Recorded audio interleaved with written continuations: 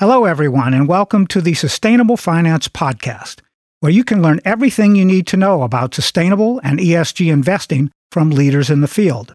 My name is Paul Ellis, and I'm your host for these programs about developments in this fast-growing industry. The Securities and Exchange Commission just proposed a draft rule that will require companies to report their greenhouse gas emissions and is welcoming public comment on the draft. This is a great opportunity for investors and their financial advisors to share their thoughts and concerns about corporate sustainability with the SEC. Today's podcast guest is Steven Rothstein, the Managing Director of the Ceres Accelerator for Sustainable Capital Markets. He's here today to offer our listeners his perspective on how this proposed rule will support investors and their advisors in evaluating companies' greenhouse gas emissions reporting. Hello, Steven, and welcome to the Sustainable Finance Podcast. Thank you. It's a special pleasure to be with you. I'm glad you could join us today. The comment period is open for another 10 days or so, and we want to get the information out to our listeners as soon as possible. So let's jump right in with our questions. And we'll begin by asking you, what's the purpose of this proposed rule from an investor's point of view, and why should it matter to our financial advisor audience? Thank you. Again, it's a great question. And we hope that everybody submits comments by the deadline, which is on May 20th. Why is this important? 88 years ago, the Securities and Exchange Commission started with the basic idea is to have a robust capital market for investment in new companies and growing companies. And to have that robust market, you needed good information, reliable, trusted information. The SEC has done a great job on this on the financial side. Climate is a growing financial risk. There are more floods, more fires. We can talk more about that. Investors have been calling out for this with lots of information. Again, I can share more details. So investors want to understand what are the climate risks and what are the climate opportunities in their companies. This will ensure a level playing field and give investors the information they need to ensure there is a robust market considering the additional climate risks. Steven, if you would, do give us one or two brief examples of the types of climate risk that the SEC is going to be reviewing for companies. Sure. So there are a number of buckets. The first is physical risks. Fires, floods, tornadoes, things like that. Last year, according to NOAA, the United States had $145 billion of climate risks, the combination of droughts and fires and floods. Last year alone, we had 20 storms that were $1 billion or more each one, and throughout the country. So physical risks, and those are growing all the time. Out west, there are droughts that are reported to be more than it was in the last 1,200 years. So it's a systemic issue. The other type of risk is transition risk. As we move to a lower carbon economy, whether it be cars going to EV or more solar or other things, there are financial risks, whether it be stranded cost or use of capital or employees or supply chain. And so if you look at physical risks, if you look at transition risks, liability risk, there are also employees are asking, they want to work for, 70% of employees have said they want to work for a company that shares their values. So having that information. So these are significant risks. And the other side is, and the SEC talks about this, there's significant climate opportunity. We're going to be spending hundreds of billions, we the world, hundreds of billions more on renewable energy, on EVs, on clean capture technology, on new innovations. So it is both an enormous risk and an enormous opportunity. Thank you very much. That's very helpful, Steven. Now, how will the proposed reporting requirements work for companies in the capital markets, and will they apply to both public and private companies? The SEC governs public companies, so it'll focus on those. What we found is that many things that the public market does, investors also ask private companies, but no, the rule will not cover private specifically. Investors' demand will. And what it will do is it uses international protocols. There is something called the TCFD, the Task Force for Climate-Related Disclosure, and it builds on that. There's another protocol called Greenhouse Gas Protocol, measuring greenhouse gases. So it uses those two elements, and then it builds information that's reported in the financial statements. So it's very aligned internationally with the standards. It's aligned with what's happening with both in companies and with governments all over the world. And then we'll ensure there's more information. So in the next few years, after the final rule is implemented, there will be a lot more information for the market to have. Stephen, the European markets are building out their protocols and their regulatory infrastructure at a faster pace so far than the U.S., and they have different protocols across the EU and the U.K. Now, that's one of the things that I often hear from financial advisors is that there's this whole group of reporting protocols, and how do they know what is going to be required of them? Again, on the public market side, it's great to have the SEC now putting their protocols into place. What about internationally, globally? How is that going to work?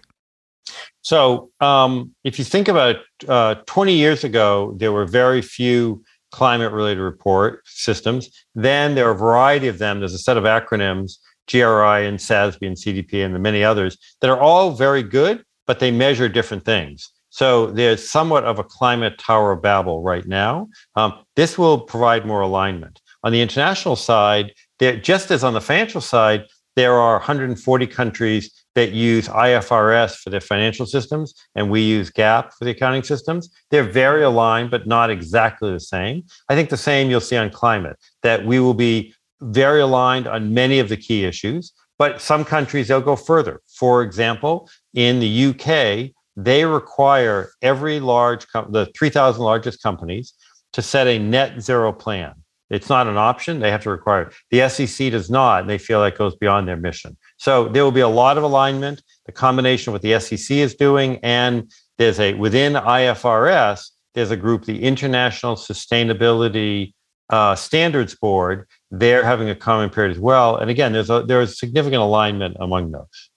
So all of these protocols are asking investors for information from their perspective on what makes the most sense.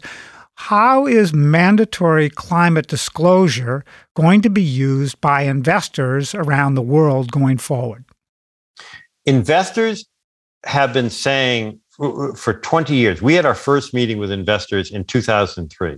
They've been saying they want more information so they can make investment decisions. They basically, as there are investors representing about $60 trillion of assets under management that have made net zero commitments. It says over time that they want to reduce their carbon exposure and do it in a thoughtful way. They can only do that if the companies that they invest in have good information. So if you're an investor and if you're investing in 5 different, whether it be restaurant chains or cement companies or agriculture, it's hard to compare them. This will give them the point of comparison, just like financial reports. Now you can go to the SEC website and look at their financial reports and understand more about the finances. So it provides the information. Investors, last year, the SEC asked for, do you think we should have a climate rule?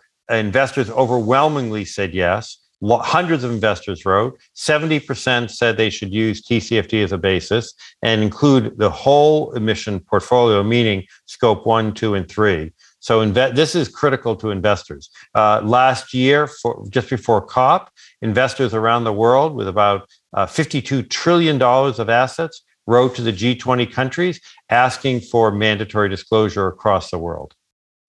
Stephen, you just mentioned scope 1, 2, and 3, and this is one of the dilemmas that advisors and investors face as they look at companies to invest in. Isn't that these different scopes of emissions are for internal emissions from companies and well beyond that? So could you give us a little guidance on the scopes of emissions? Sure, happy to. You know, H.L. Mencken, the journalist, once said, "For every complex problem, there's a simple answer that's always wrong." And addressing climate issues is complex. Scope 1 is the direct emissions of running the plant or the factory or whatever the company is. Scope 2 is, and there's a lot more detail online, but at a high level, it's the energy use, so the electricity or natural gas you're using to run those facilities. And then scope 3, the indirect emissions. And that is both the supply chain, all of the things you're doing to buy the goods and services that lead to it. And then after it leaves the factory or the assembly, the consumer impact. So it's the indirect. And I was on a call last week, and one company said, a consumer brand company said that 98% of their emissions are scope 3. So it is very important to look at all of those. It is complicated, but there are great systems out there. There are thousands of companies that are doing it now. There are some that are publicly sharing their numbers. So, and we know more about these risks than we know about many other risks. Again, if someone had asked, I'll bet if you went and read financial statements from a year ago and said how many companies would be pulling out of Russia, there'd probably be none that would have said that. Or 4 years ago, there was this other nature-based crisis called a pandemic. And probably in financial statements 4 years ago, it probably wasn't in anyone's financial statements to think about. So risks are, I think Yogi Berra said, it's hard to plan, particularly about the future or something. Those aren't his exact words, but something like that. So yeah, these are risks, but there's a lot of good information, and there are great companies that are leading the way. That's a very good point you're making, Steven, because we want to consider here also for our listeners what hurdles U.S. companies will face to stay in compliance with these rules. But you're also bringing up the fact that the puck keeps moving, right? The game keeps changing.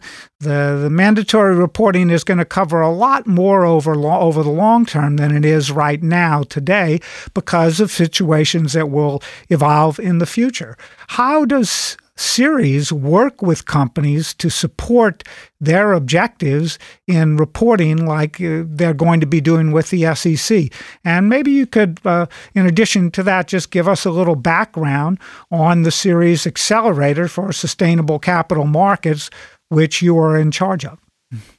Happy to do that. So first, Ceres is a nonprofit, been around for over 30 years, and it started by focusing on investors who wanted to understand more about sustainability issues, not because they're environmentalists, yes, they may or may not have been, but for fiduciary responsibility, and understand that. That has grown. So today, we work with literally hundreds of investors with tens and tens of trillions of dollars, over $60 trillion of assets under management, who want to move their portfolio to be more sustainable. And then within it, the accelerator, we try to help make the capital markets more sustainable through both voluntary efforts with investors and banks and insurance companies and others, as well as regulatory efforts like this SEC work here. And then we work with partners all over the world. And again, it relates to their investors. Why is the situation moving?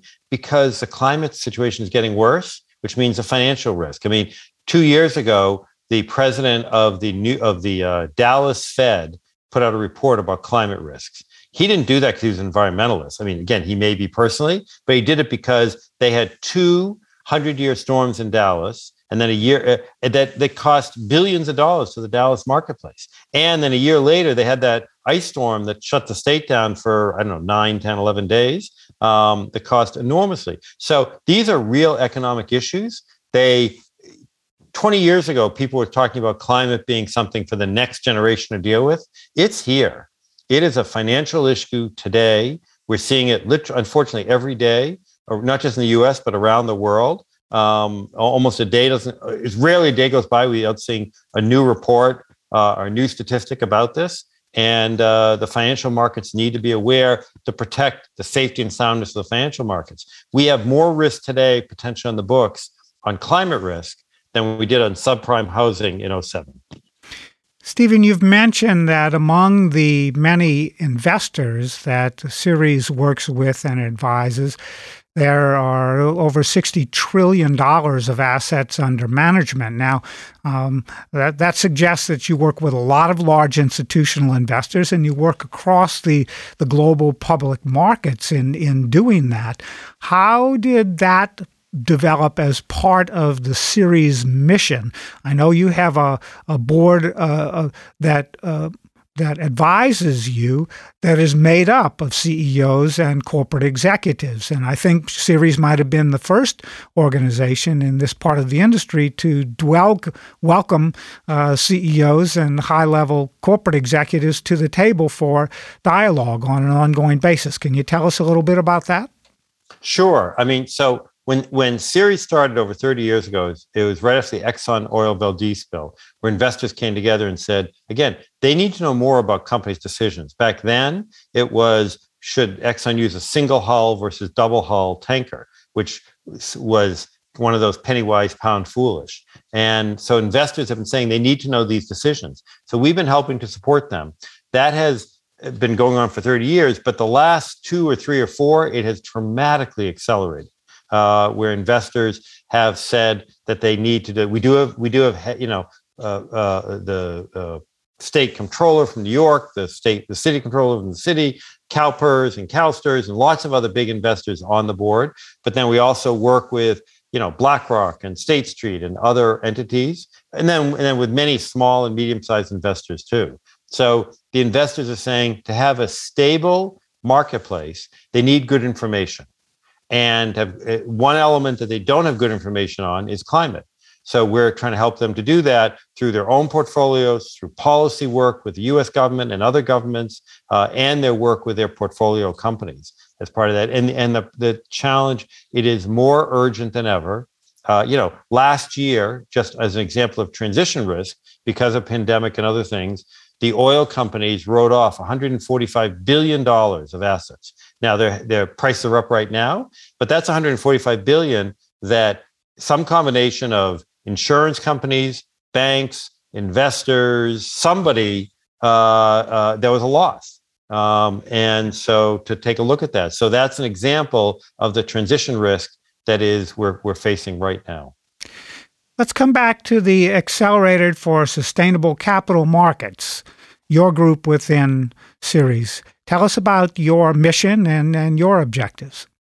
Sure. So there are 2 major buckets of our work. The first bucket is working with boards of directors that for corporation.